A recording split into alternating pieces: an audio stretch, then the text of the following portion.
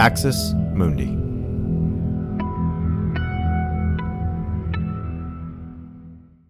You're listening to an Irreverent podcast. Visit irreverent.fm for more content from our amazing lineup of creators.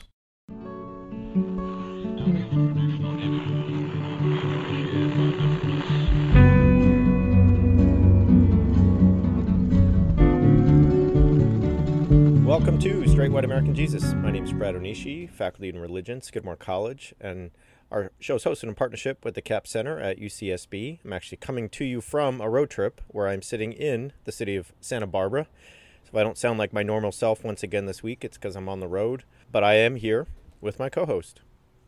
I'm Dan Miller, Associate Professor of Religion and Social Thought at Landmark College. It's good to see you, Brad. Like Brad the Nomad, as you sort of were in New York State last week and now down in Southern California this week.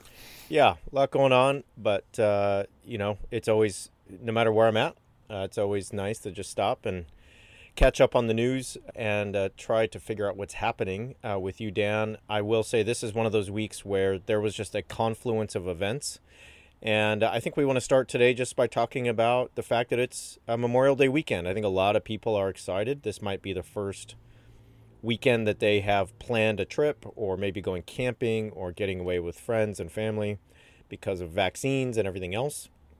It's also a day, of course, where we remember those who've served in the military and lost their lives, those who've sacrificed for the country. Both of my grandfathers served. Neither of them died in service, but they served in World War II.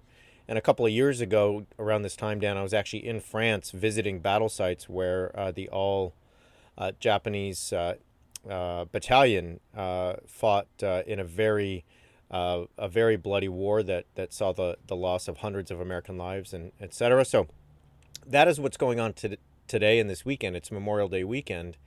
It brings up for me, Dan, the fact that there are some things we can't forget, and that is obviously those who've served and died in service. But there are other things we can't forget. I think all of us know that we've had things happen to us that are traumatic or life-changing, and a lot of times we replay those events over and over, even if we don't want to. It's kind of how trauma works, right? What's weird about Memorial Day, and I want to talk about, is that I think there's some things that we can't forget that are attempted to be erased, and I'll get to what that means in a second. Now, there's some other things that are in danger of being forgotten, even though they happened in front of all of us. So let me spell out what I mean by all this, Dan.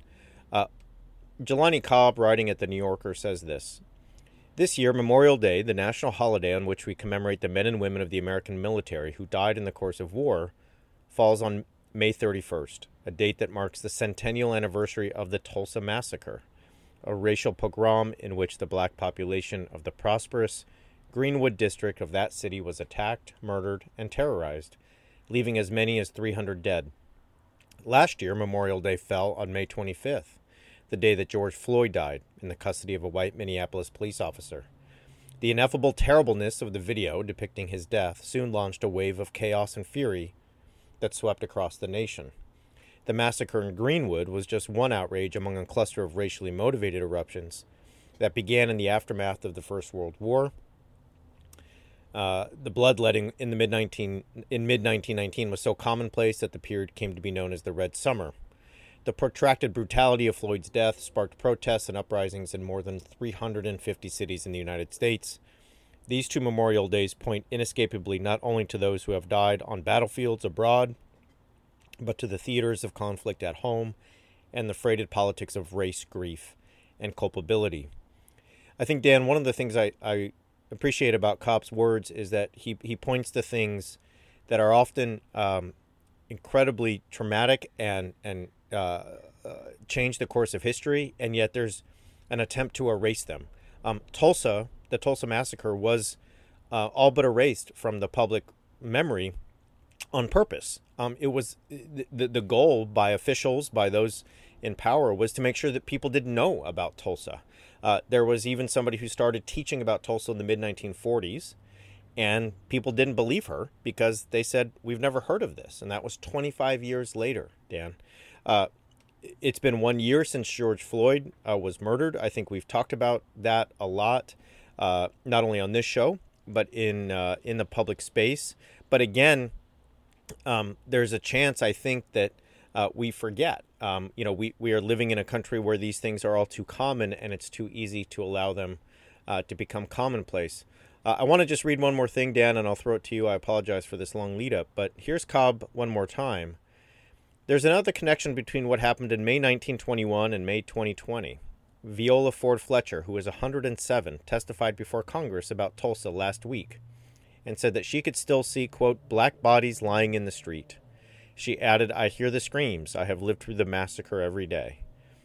Witness testimony in Derek Chauvin's trial yielded a view into the ongoing trauma of those who watched George Floyd die as they pleaded for him to be spared. Charles McMillan, who testified for the prosecution, sobbed so uncontrollably on the stand that the judge had to call a recess. In the days after Floyd's death, McMillan confessed to a journalist that he woke up each morning hearing Floyd's anguished cries for his mother. The fact that these events have fallen on Memorial Day make for easy inferences about the importance of commemoration.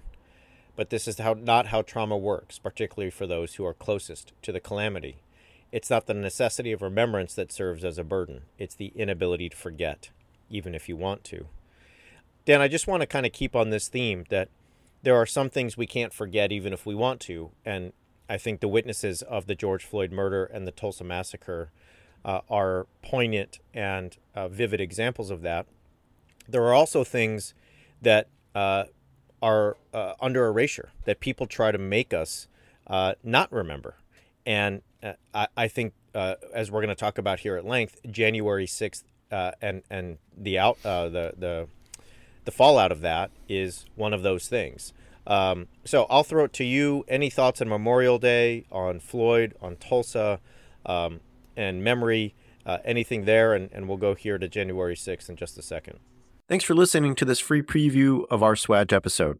In order to get access to the full episode and so much more, become a Straight White American Jesus premium subscriber by clicking the link in the show notes. It'll take you like 2 clicks, I promise. In addition to getting access to this episode, you'll have access to the entire SWAJ archive, over 550 episodes. You'll also get an extra episode every month, ad-free listening, Discord access, and so much more. All that for less than $6 a month, and it helps us keep our flag up and continue to safeguard democracy from religious nationalism, extremism, and rising authoritarianism. Check it out.